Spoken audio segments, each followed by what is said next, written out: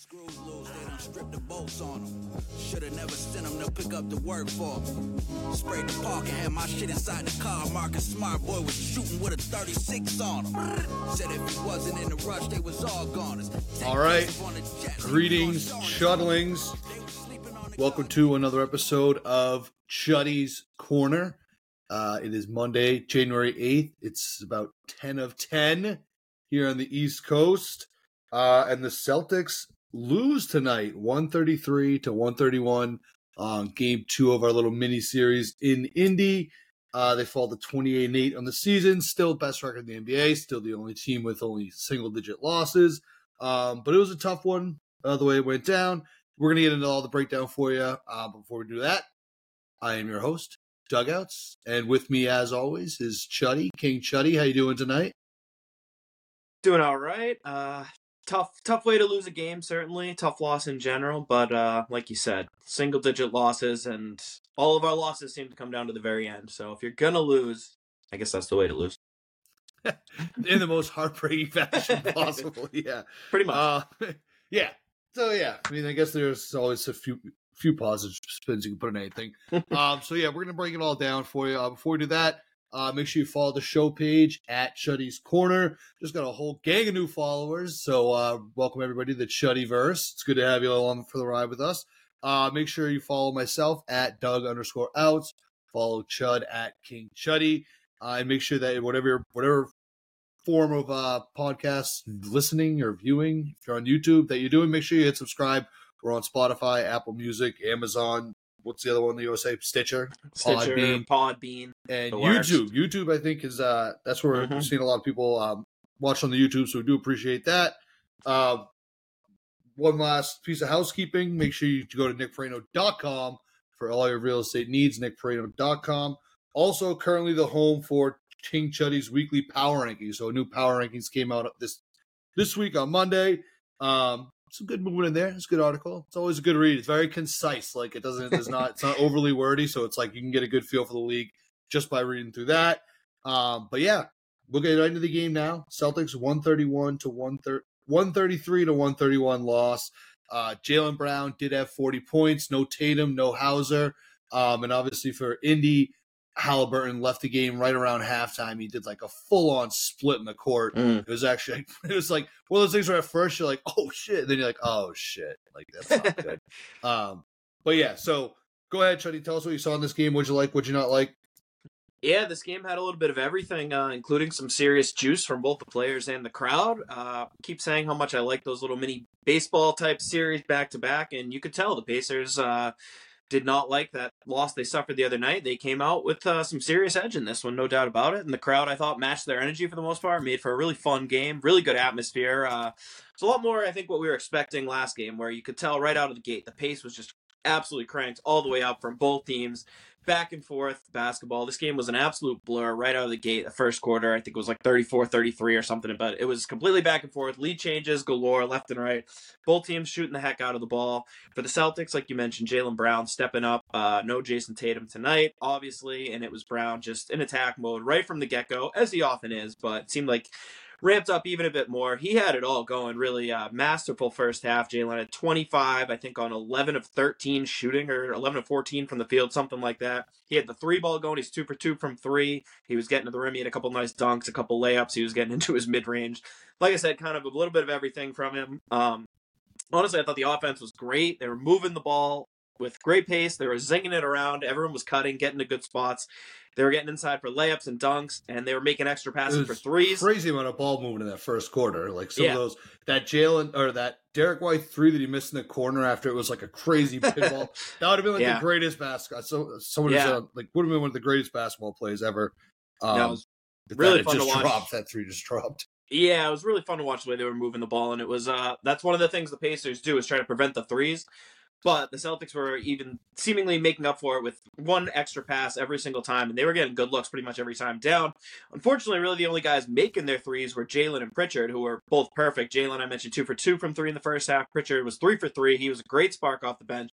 But other than that, Porzingis was struggling with his outside shot. Derek White struggling with his outside shot. So left some opportunities on the table, but still played really good offensive basketball overall. I thought the defense was just kind of a step slow. The Pacers just brought so much energy, and we really just weren't stopping them from getting in the lanes. We were focusing a ton on stopping Halliburton, and I thought doing a pretty good job for the most part, but he was able to move the ball. He was kind of beating some double teams, making some good passes. He only had 7 points when he left, but he did have 6 assists. He was getting the other guys involved. Aaron Nesmith playing with an edge, Andrew Nembhard playing with an edge, TJ McConnell playing with a total edge. Mathurin had a great game too. All of these kind of role players for the Pacers really stepped it up, I thought, in the first half. And then, as you mentioned, right before half, Celtics had a 60-54 lead. Halliburton goes down, like you mentioned, kind of like a full split almost. It said it was a hamstring injury. It looked pretty ugly on further review. His teammates had to carry him into the locker room. He obviously did not return. So it seemed like the Celtics kind of might get off the hook, but au contraire, it was quite the opposite. The Pacers looked like they almost came out with a renewed kind of purpose after losing Halliburton. I don't know if it's safe to say the Celtics maybe took their foot off the gas a little bit, maybe thought that would ease things up, but it was anything but. The Pacers came out in the second half and looked like almost, I don't want to say a completely different team because they already looked all right, but man, they were gangbusters in that third quarter. 44-point quarter for the Pacers. The Celtics absolutely could not stop them. Like I mentioned, it was a lot of TJ McConnell. So the Celtics started off 27-13 run and basically for the first like 6 minutes that quarter. Yeah, and again, obviously, this is all without Halliburton, so it was the indie role players, but they kind of kept doing more of the same. They were just flying up the court, even on made baskets. They were getting out in transition. They were hurrying the ball up the court. They were going right at us and attacking, and they were just getting layups over and over again. The Celtics, again, they were kind of having Porzingis guard TJ McConnell, almost giving him like the Ben Simmons treatment, just basically daring him to shoot. It worked in the first half. They did it with Luke, and McConnell looked like he didn't know what to do. He missed a couple of ugly-looking threes. In the second half, the Pacers were ready for this offense and defense and seemingly almost took it personal. McConnell was going right at Porzingis or whoever big guy was on him, and he wasn't kind of being tentative at all. He was just flying past, using his quickness, getting to the hoop. It seemed like he was getting layups at will. And when the Celtics had to send extra help, he was kicking it out. They were getting good three-point shots. And they were also finding Miles Turner, who without Porzingis on him usually had Jaylen Brown on or a smaller player on him. They were kind of just doing whatever, abusing the matchups. That we had to switch out of that defense, go back to like a much more standard coverage because, again, they were getting whatever they wanted. And then from there, it was really their shooters not missing. It seemed like Buddy Hield, especially in that fourth quarter, he couldn't miss a shot. Benedict Mathurin couldn't miss a shot. McConnell just kept absolutely grinding, scrapping. The Celtics, I thought their offense didn't really betray them. They kept it up the whole time. They really just could not get stops.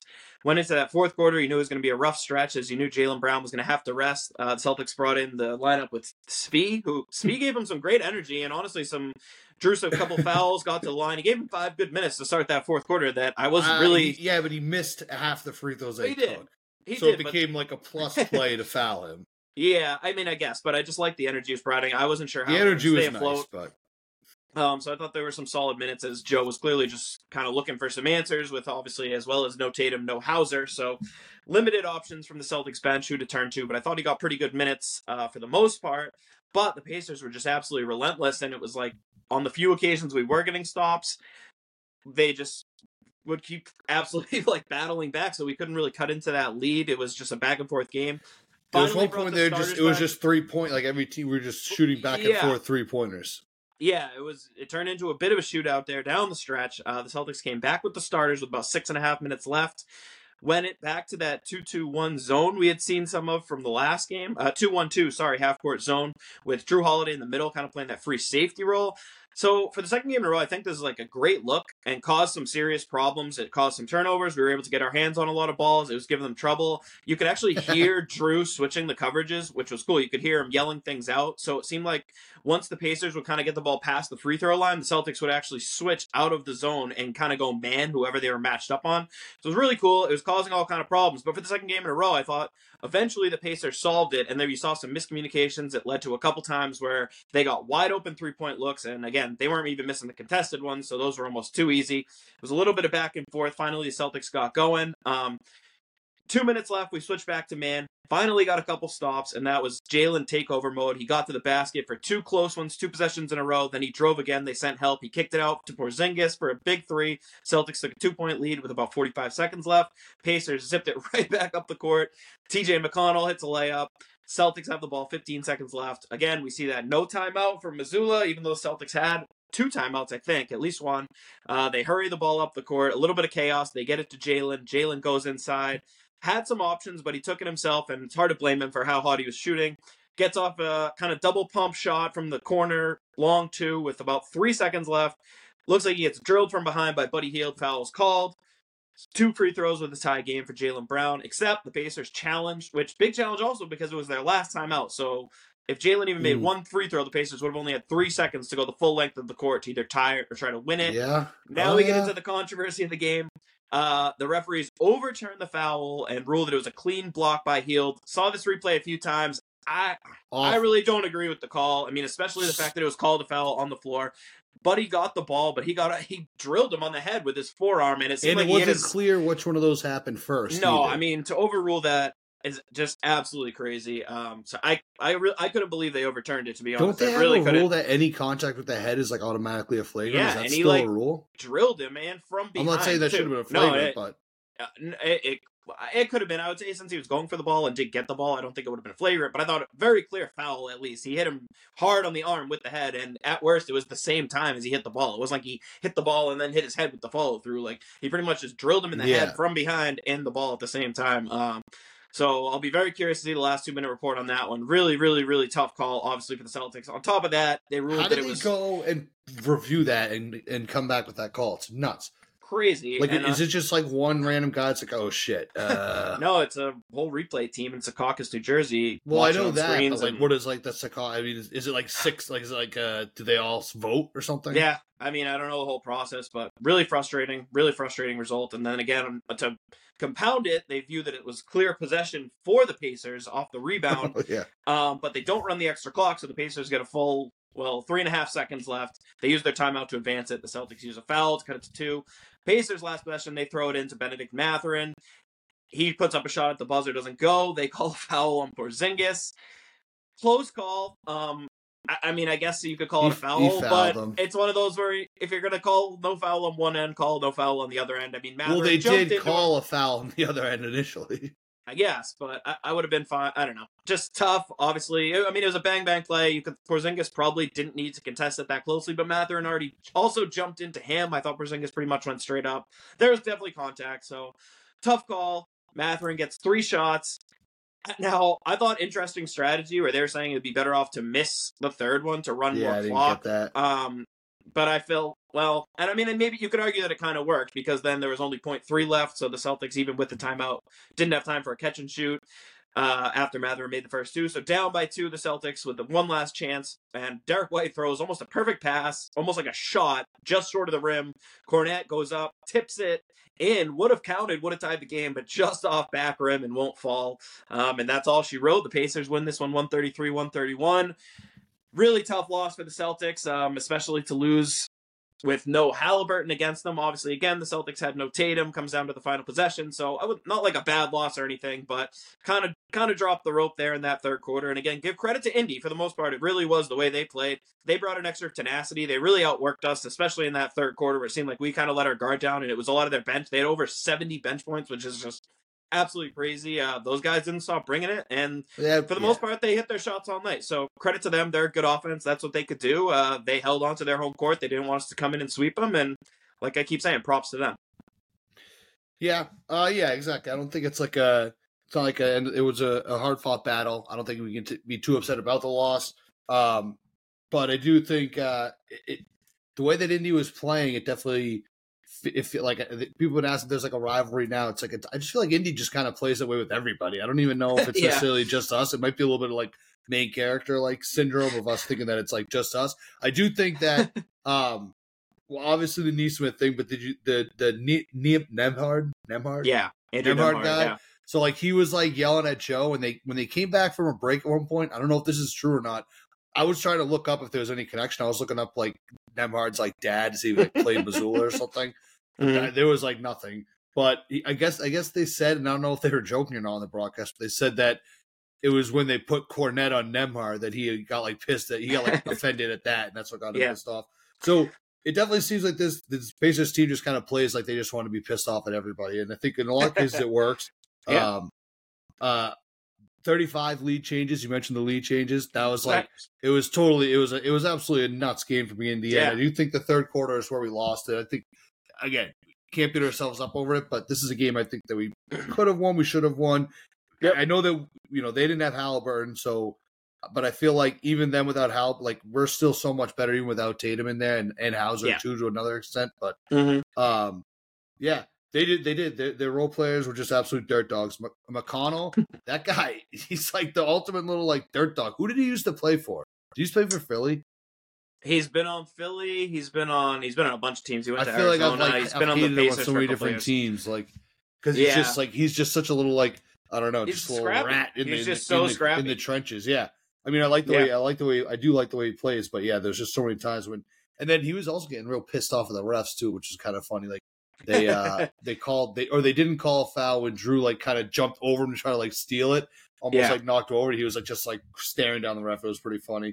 But yeah, I do think going down towards the end of the game, we just kind of discussed the Jalen foul. That just it makes no sense how that can get overturned. Just a brutal way for a great game to end. Yeah, I do think that the Porzingis thing was a foul. We can disagree on whether or not. I think that I can still live with the shot that guy was getting off. It was sort of a turnaround rush three.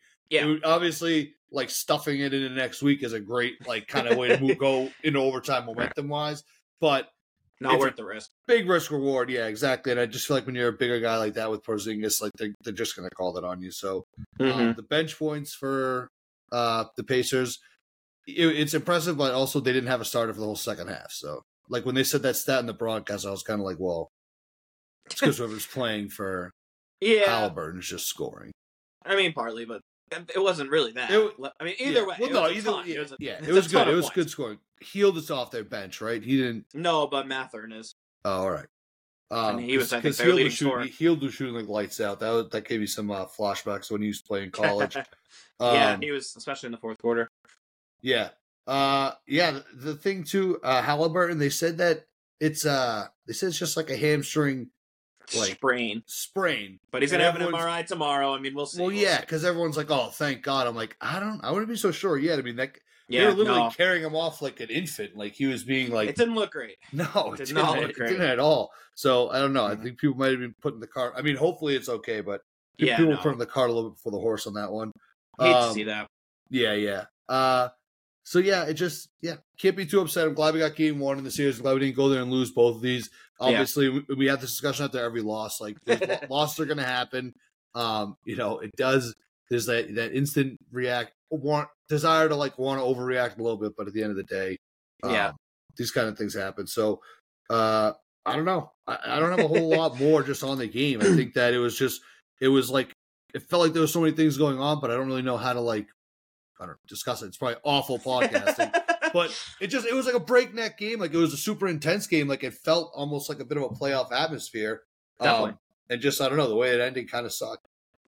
Yeah. I mean, I think the key beyond the ending, obviously, is just the Celtics' inability to get stops for most of the game, especially in that second half. It's really hard to get any separation or to make any kind of run when you're just consistently giving up baskets on the other end, seemingly. Yeah. No matter what you try, after we played amazing defense, obviously in game one, holding the Pacers to their lowest total of the season, they came back and just seemingly did whatever they wanted for the most part. On the final three possessions, though, it seemed like we were playing like really good defense all of a sudden. It was like I like noticed it when I forget which play it was when I think it was when we had gone up and we needed to stop them. Like it just they played just like unreal defense. Like everyone was moving, and it looked like, and it's just sort of like where is that for? It's like we discussed before, like, is there like a point when they can notice too that it's just like, oh, wow, we're not like doing at all what we're supposed to be doing right now. Like we're doing like the shitty way of doing it again. I don't know. It just kind of fascinates me sometimes with this team, of the way that they could just. Well, I think a lot of it is naturally you're trying to preserve energy. It's a lot easier to crank up the intensity when there's final 2 minutes in a close game is kind of Mm-hmm. natural, is always going to happen. Again, I mean, I thought some of the coverages just stayed in a little bit too long. Again, things were working early with having a big guy guarding McConnell and Nemhart. As you mentioned, I think that is what got them upset. Seemingly, they just took it personally that we were giving them, like I said, like the Ben Simmons Rondo treatment. They took it personally, but like you said, I think it's kind of it's like the way this team just is. They're looking for reasons, and I think it's, again, they've had their run-ins with the Bucks now, who they seemingly have more of a rivalry with than us. They had kind of battles with Philly too. So all these teams at the top of the East, They want to, I think they want in on that little like club that it's exactly. like the Bucks, they're the young Sixers. upstart team trying to kind of scrap their way in and prove that they belong and that they're a worthy adversary, and this is kind of how they're doing it. And again, tonight I thought they took our best punches and punched us right back. Like, they have no fear. Part of it, Smith, I mean, you could tell when he hit that, he had that and one down the stretch to make it a 5-point game, and he blew up and they were going crazy. Like, again, it was like the game 7 of the finals, and we can make fun of them if you want, but hey, these teams are young. They're getting fired up and they're backing it up with their play. So hard not to respect it. Again, they were just so scrappy, making all the hustle plays. Again, just out hustling us, outworking us. So stayed in that coverage too long, and then I thought down the stretch stayed in that zone a little too long. Where I think we keep talking about how the regular season, especially for the Celtics, is an opportunity to kind of add things to your tool belt, to try things, to learn things, to grow, and to build good habits. So I love that they are trying things, and I've seen some glimpses and some possessions of this zone where I'm like, holy shit, this is something we can absolutely utilize. This is something we can activate. But again, I just thought they stayed in it a little too long, and they started giving up wide open looks, had a few miscommunications, which hurt us down the stretch. So this will be something to just kind of keep monitoring. Is, like I said, when we want to be able to have things that we can go to in the playoffs when other things aren't working. So it's nice to know that we can do that. And it seemed like then with 2 minutes left when we switched back to man is what you were mentioning, when it became a lot harder on them. Mm-hmm. We were working our asses off to switch to stay connected to guys and forcing some really tough shots. We just really hadn't been playing that kind of defense for almost the entire game. And again, I get it. You're tired. You're down some guys. They're playing it at the same pace. It's a lot easier to focus on those one possessions when you see the game and the clock is coming down to the end, but still overall, certainly not our best defensive effort. Again, those things are going to happen. And again, wherever he lost, it's the best Celtics offense like in the history of the league too. Yeah, exactly. And I think probably they're on base for that. Yeah, exactly. And probably part of your mindset, you see Halliburton go down and you're like, oh, okay, we can relax a little. And the guys who the Pacers brought in were bringing it even more, and they actually took their game up a level without Halliburton seemingly. So it's one of those things where, especially as we just played them, we're scheming and strategizing to stop Halliburton, and you could tell how focused we were on him in the first half. So it's kind of like then that goes out the window in the second half, and it's like all the stuff we prepared for. Now they're just a completely different offense, and they were much less heliocentric and very kind of even offense. Where it was like, you don't know, it was TJ McConnell, it was Nemhart, it was Hield, it was Mathern, it was Miles Turner. It was basically everyone they put in was getting their shots, and in a way that's tougher to defend when you're not ready for it. And clearly they busted us with 44 points in that quarter. Is one of the best showings we've had against our defense this entire season. So again, props to them. Tough night for Derek White. Again, whenever we say tough night for Derek White, it really just means shots weren't falling, because he always does all kind of the little things well. But he just struggled to shoot it. He was 1-9 in the first half, couldn't get it going. Drew had a really good game, hit some good shots for us, played good D, obviously. Points for him. Yeah, it was nice to see. I mentioned Pritchard was really 21. Big off the bench. Al just steady as usual, but I was going to say, great Jalen game. Let's not let Jalen's game get lost. 40 points, and he was just out there playmaking. So many good reads, so many right decisions. Super efficient too. Great Jalen performance. Kind of a bummer to spoil it in losing fashion, but overall, can't be too upset with the performance there. Yeah, I did. I had two things. I only have one now. I wanted to just mention that Al too. Again, he's never going to jump out on the score sheet, but he's definitely like if you watch the game kind of thing. And so the shots he had, I think he had 11 points. He had 3 3-pointers, and I feel like every single one of them was just like, it was at just like a time when it's just like, oh God, like I just need this to go in. So just Mr. Reliable to Al. Shout out to Al. My other question that I had for you, or I guess just like your thoughts on it, the Banton experiment more or less over at this point? He played for about 3 minutes early in the first, and we never saw him again. What didn't really seem that impressive. And I don't know, it just seems like he's kind of been on the outs on things. And I don't know, when Svi got those fourth quarter minutes, I kind of thought, okay, well, So yeah, Banton was. I mean, the first three subs, I think it was Banton, Pritchard, and Brissett. And I was the one to shout out Brissett. I thought again, really good game. The guy is just everywhere on the rebounds. Keeps bringing great energy. Keep loving what I'm seeing out of Brissett. He's been great. Little high on the 3-point volume tonight, but he did make one. Again, when they're wide open, you kind of have to let it fly. He had one that was so ugly. At least one that I can think of. Not great. But in terms of Banton, I thought that early substitution was probably largely defensive. I think he's a good matchup as like a giant, long, athletic point guard. They wanted to obviously switch a lot to try to stay attached to Halliburton. I think he's a good body to throw at him. Whereas in the fourth quarter, obviously they didn't have Halliburton, and with that unit, it seemed like we were looking a little more for offense. So Svi, obviously a much better shooter, much better on offense. Banton really more of like a defense and energy guy. So again, I think we're pretty set. Obviously, we've got our starters and Al. Our front six is super set. I think Pritchard, Hauser, and Cornette are pretty rock solidly set. That's 9 guys. I think Brissett's maybe separated himself a little bit as the 10th guy, and I think after that, it's just going to be kind of like a game-to-game thing where some nights Banton gets a shot, sometimes Svi gets a shot. There's going to be some Caden nights. And Lamar Stevens, whatever, like I think all of those guys, it's almost just like a test to them. Stay ready and let's see what you got when we have to throw you in, because at the end of the day, that's the only role that's available. It's not like one of these guys is going to carve out minutes and suddenly Banton's getting like consistent minutes every single game. All of these guys, it's going to be like things are going poorly in a playoff game. We need to steal 4 minutes. Who's going to be the guy that can come in and give us energy? So I think kind of giving them those opportunities. If we see Sphere Banton in the playoffs, it better because we're up $1 billion.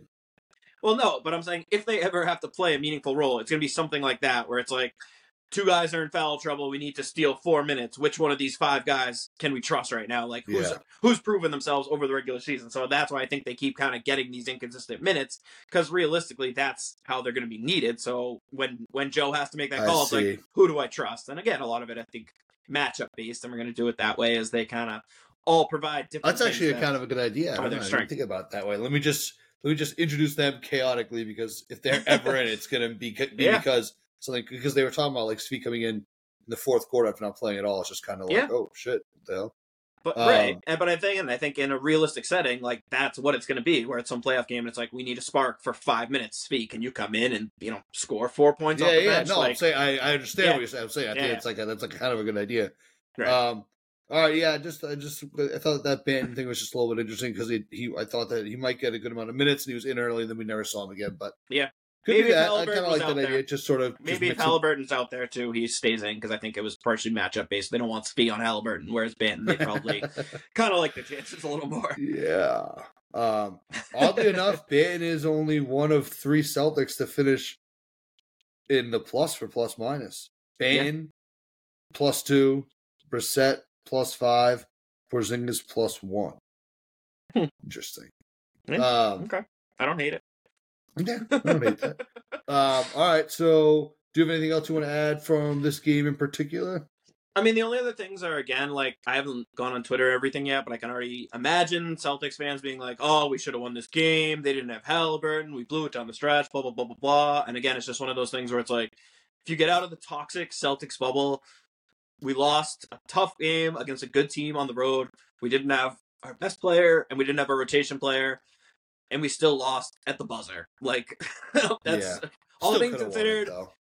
Could have won it, of course, but that's like more to the point. Even our awful skies falling losses are games that like we easily could have won. You look around the rest of the league, like Philly's losing the games left and right. The Bucks are getting smacked right now, right? Are about to lose another game to the Jazz. Like everywhere else, like has these awful losses. I have to send out if that game's going final. Down 14 with a minute left, so it's looking pretty final. But again, it's just like look around the league. I mean, even everyone was crowning. Everyone's crowning Oklahoma City last week after they beat us. They won their Super Bowl. Well, they go out the next night and lose to the Hawks, and then 2 days later lose to the Brooklyn Nets. So again, don't think we're the only team that's getting looked at under this microscope. Like you said, we have 8 losses. Nobody else has single digits. So we're a solid couple of games up on the field. We got the best net rating in the NBA by multiple points. We got the second best D rating, second best O rating. All 5 of our starters are an all-star consideration. Like, take a breath. Things are good. Losses stink, but you're going to lose. View this as a learning experience, a good opportunity without Tatum, without Hauser. So just everyone deep breath. All right. Real quick, because I'm sure we're about to pivot into around the NBA. Maybe we can lead off with this. But the comment that Giannis made, did he refer to the guy as the equipment manager? Okay, because this was my purpose of my tweet. The tweet, I can describe it to our listeners. It's the scene from Seinfeld where Kramer's throwing the cement in the laundry basket or cement in the washing machine. And the idea is that that's just the boss. Equipment. I just want to make sure I had equipment manager right. So go follow at Shuddy's Corner if you don't know what I'm talking about, or even if you do. All right, so go ahead. Let's open up with. I just opened up around the NBA for you. We got to do our announcer talk first. Come on. Oh, jeez. All right, go back. Rewind. Announcer Always talk. some announcer talk. So just a couple of funny ones tonight. I mean, more great announcing. It continues to be good stuff, obviously, out of Drew and Scal just crushing it. More funny back and forth stuff. They're talking about how much Drew's going out and enjoying the nightlife in Indiana, and how Scal just goes right back and goes to sleep. So that always cracks me up. But they had a couple good comments. One near the beginning of the game where they were talking about Porzingis, how he felt after getting hit in the eye, and how he was just like a little bit woozy walking around after he got drilled in the face. And I guess Porzingis' quote was he felt as if he was just getting off the plane after a trip to Mykonos. So, what is that? Does that mean like motion sickness or being hungover? No, I thought he meant like partying. Yeah, that's how I take it.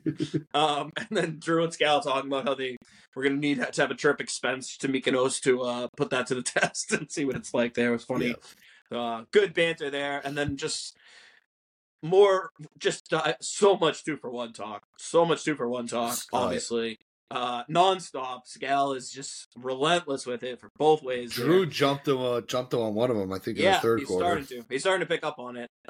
Then the other funny things, Pacers specific, between these last two games, I think at least over-unders like 15 times, Scal has mentioned how he can't believe that the Suns gave up Jalen Smith for nothing to the Pacers. He did. He said it tonight. So many times we're like, we get it, but also Jalen Smith looked like a huge bust, and he's like an okay role player for the Pacers. Like, he's solid, but again, he was a top 10 pick. They gave him a couple of years. They were trying to win now. It didn't work, and like they just went away from it. It's not.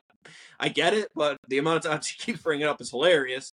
And then the other thing that he kept bringing up, his weird like Benedict Mather in theory, who I like Benedict Mather, and he's a really good player, but he kept saying like he was theorizing that he was going to have a good game, and his rationale just made no sense because he was saying that he had a bad first game against us, which I'm pretty sure he was their leading scorer and had 20 points off the bench, so he didn't have a bad game at all. And then he was saying because he's a rookie, he'll be ready or something, and he's a second-year player. And I don't even really get like what he was saying. So just sometimes I feel like he's the Michael Scott like.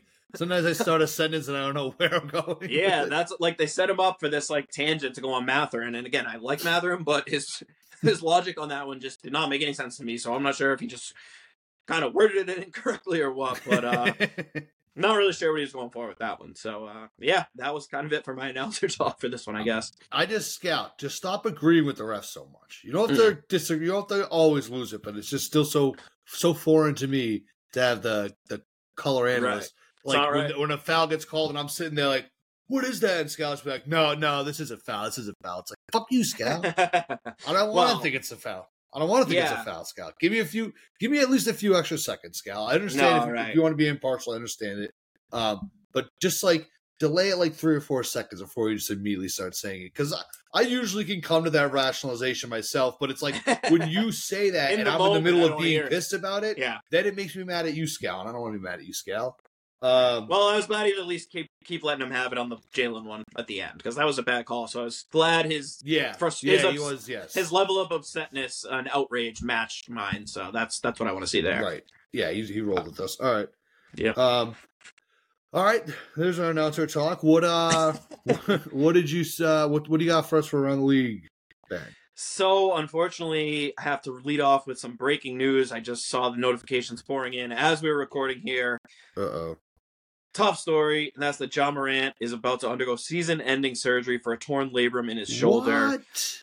Brutal news. After he had come back, the Grizzlies were on a little bit of a run. He had missed last night's game. His shoulder was in a sling, but there was nothing about this. The Grizzlies played a great game and came back to beat the Suns in Phoenix with no Ja. Obviously, they were only 4 games, I think, in the loss column, out of the play-in.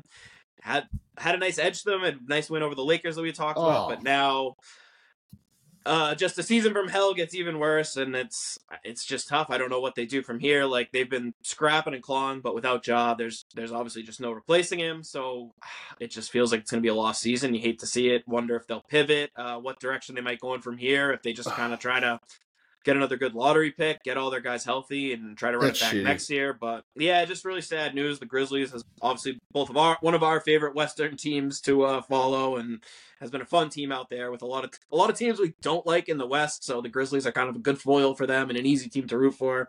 This just sucks for us, sucks for Grizzlies fans, sucks for really basketball fans and NBA fans in general. Just one of the most dynamic and exciting and electric players who's already obviously missed a ton of games because of his suspension and just come back and was looking like his old self, and then to just get hit with this, just yeah, really shitty news. Not much else you can really say about that one. Just sucks.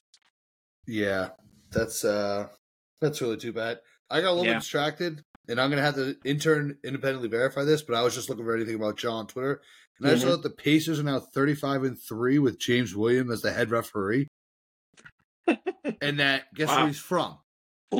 Indianapolis. In LaPorte, Indiana. Wow, scandalous. So need the intern to look in on that. Yeah, I don't love the sound of that. Don't love the sound of that at all. That sucks for Ja, though. Yeah. But Marcus just needs to keep stepping up. Yeah. Guys, definitely going to have to take on a much larger offensive role. We'll see. We'll see what else they can do from there. Like I said, I don't even know you can't really pivot off losing your superstar player like that. So, all right, what else you got? Tough break. Some other interesting games going on recently. The Mavericks, after hitting a little skid, bounced back. They've gotten couple of really good performances from the Luka-Kyrie combo. Kyrie was nails last night in the clutch as for a big win for them over the Timberwolves. The Timberwolves, who have had a tough week last week, they've lost 3 out of 4 games, still clinging to their lead in the West, but it's gotten a lot tighter. They've started to show some warts, especially on the offensive end, where things can kind of bog down a little bit when even Ant Edwards had a good game, but they might need another piece or two to kind of fortify what they've got going on there. But things have certainly tightened up in the Western Conference, so something to monitor there. Then looking down more to the bottom, well, not the bottom, but the mid-bottom of the Western Conference, the Warriors got absolutely pounded again at home by the Raptors last night. Steph Curry didn't score even until the third quarter. He finished the game with 9 points and was 0 of 9 on threes, 2 of 14 from the field, and just obviously not getting any help. Bleak situation, as we've continued to talk about. As you just mentioned earlier, the Jazz just beating the Bucks. They're now tied with the Warriors for 11th place, so they're both only just one small spot out of that 10th place for the play-in. So the Jazz are coming, and the Warriors are falling. The Lakers also falling, although they did get a much-needed win last night against the hottest team in the league, the Clippers. Huge win for the Lakers. You'd think this could quiet the mob at Darvin Ham's door, at least for a day. If they had lost that one, the inter-LA battle, oh boy, I would have loved to see some of the reports getting out of there. So this should at least buy them another week or two. Really nice win for them. And then one other thing on the Warriors, did you see it came out that Draymond said he actually wanted to retire? And Adam Silver talked in and stepped in and told him that was a rash decision. He couldn't do it. Apparently they were crying. I actually crazy story. I don't know. I have a couple thoughts on a lot of that. I have one. If that story's true, that's just like he literally did the you can't fire me, I'll quit type thing to Silver, and it got him 12-game suspension for punching a guy in the face. Like David Stern would have not got played like that, dude. So I don't know, Adam Silver. If that story's true, that if you're going into that, it's a great negotiation strategy. If you're Draymond, you're walking into the meeting knowing you're about to get your ass chewed out. It's like, you know what, you're right. I'll just leave forever.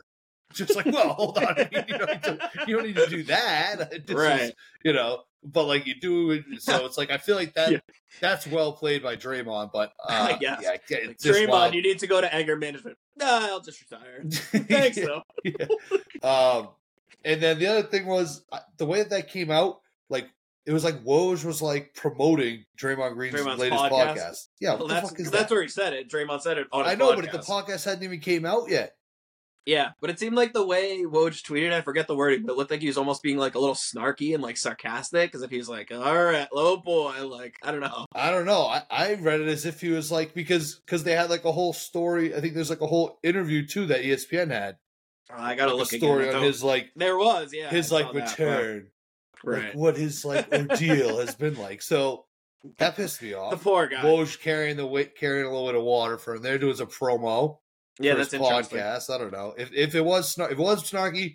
I disavow my comments, but otherwise, I'm on to you.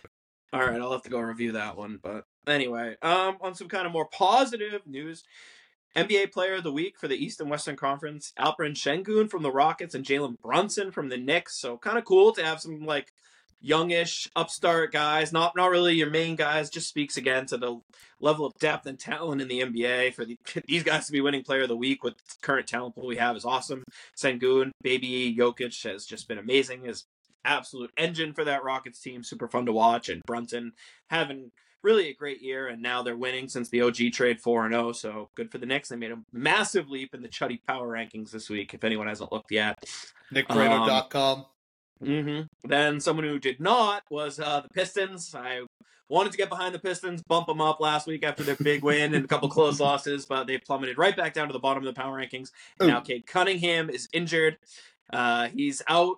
They're saying hopefully it's not too serious, but if he misses any extended time, we might need to start looking at some records for historical losing, because he has been basically the one bright spot on a very, very dark season. If they have to go extended time without him, we might be looking at another record for losses very quickly. So another thing to monitor there. We got some news today that Jaime Jaquez Jr., the very promising rookie for the Heat, is the first confirmed entrant into the dunk contest. Underwhelming to say the least. I'm not sure this is exactly moving the needle for NBA fans out there. Like I said, nice young player, but and I know he has some sneaky hops, as he had some nice dunks, and I think goes into dunk contest maybe back in high school or some AAU thing or whatever. But again, they're talking about what they want to do to make the dunk contest better. This to me is not exactly it, and speaks to, I guess, probably the amount of people who are not wanting to do the dunk contest, unfortunately. So tough there. This is pseudo NBA news, but I don't know if you saw this. The Washington Commanders have hired former Warriors GM Bob Myers, who currently works at ESPN, to help them. So I don't know if it's a long-term role or he's specifically just helping them with their next coaching search, but either way, these cross-sport hires to me are always just so stupid, and just clearly Josh Harris obviously just bought the commies, wants to make a splash in the post-Snyder era. Harris, obviously, if you're unfamiliar, the owner of the Sixers, so has that NBA background, but this to me just spells gimmicky, borderline publicity stunt, PR move, and just stupid. Again, it was framed as Myers isn't here to judge football personnel. I think it's kind of a style of guy he wants. I don't know. No, I think it's kind of a smart, because I feel a lot of times what I feel they've done in the past in the NFL, when they bring in football guys to find a coach, that person just ends up finding themselves being you know what, I just might be. So if you do a guy sweep basketball, you don't have to worry about him being I guess I can actually do this. He's just kind of I'll find a guy who can do it, but it definitely won't be me. Yeah, we'll see how it works out, because maybe he will come in without any outside influence or inherent biases, and who knows, maybe this will be a turning point for the commies as an organization. So we'll see, but certainly thought it was an interesting story. And that's pretty much all I got. The last thing, just a nice little Celtics related note. I had seen it floating around earlier today, and it was mentioned during the broadcast, but still want to give a shout out to Peyton Pritchard, who again started the season a little bit questionably, especially shooting the ball, to the point where some at Chuddy's Corner were even wondering if it was time to press the panic button, if the Celtics had to go find a backup. Another nice game for Pritchard tonight. And he's also the only player in the entire NBA with over 100 assists and fewer than 25 turnovers. Only player, whole NBA, not only bench player, not only Celtics, only guy in the entire league. Super impressive to have that kind of high efficiency coming off the bench like that. Props to Peyton Pritchard. And on top of that, he is now the only Celtic that's played in every single game this year, as Sam Hauser was the other one. He missed tonight's game. So on top of that, Pritchard, a bit of an Iron Man off the bench with his durability. So again, all the Celtics fans out there complaining that, we don't have 3 All-Stars coming off our bench is chill out. Shout out Crypto P. Exactly. Fadeaway P. What that was just got called today. Yes. All right, yeah. Shout out Peyton Pritchard. Open invite to come on the pod. Definitely.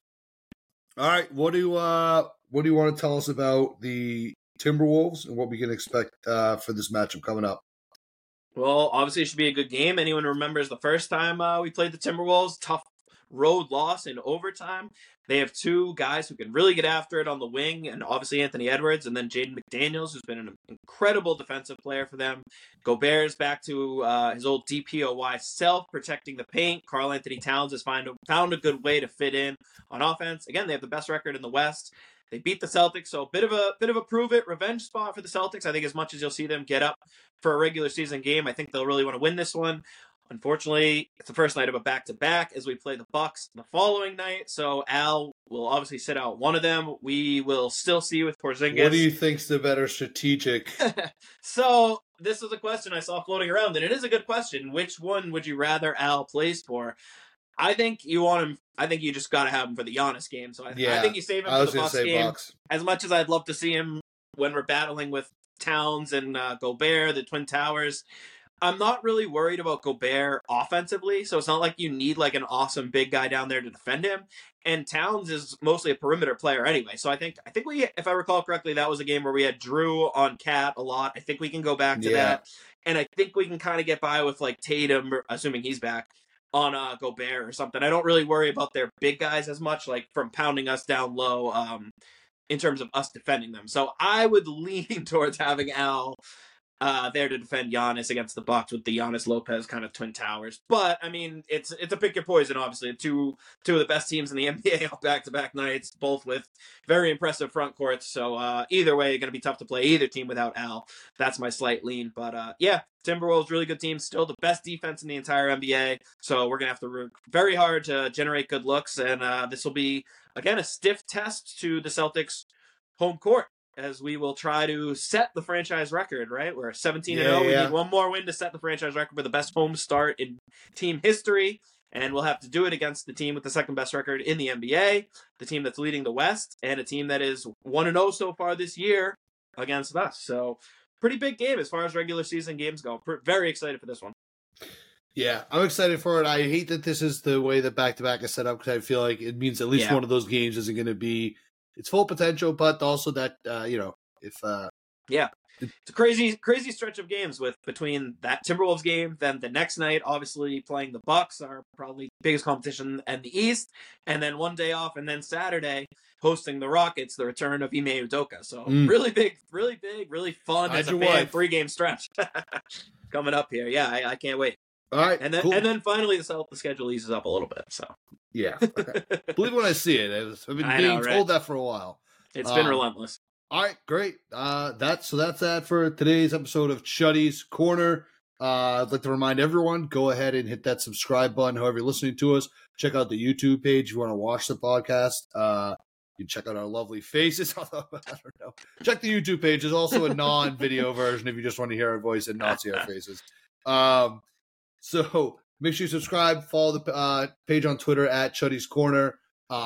As seen on Celtics broadcast, follow at Doug_outs, follow at King Chuddy. Thanks to our sponsor, Nick Perino Real Estate, nickperino.com. You can find all of Chuddy's blogs on there, including that weekly power rankings. And that's it. Final score 133-131. Celtics lose, fall to 28-8. We'll be back Wednesday with all you guys for the Timberwolves. Chud, have a good rest of your night. Who do you got for the game? Who'd you pick for the game tonight? I took Washington in the points. They're down 7 right now, but I was hoping they'd be able to move the ball down the field a little bit better tonight. It hasn't happened. Still got about a quarter left to play. I'm pulling for the underdogs on this one, but just want to see a good game. What about you?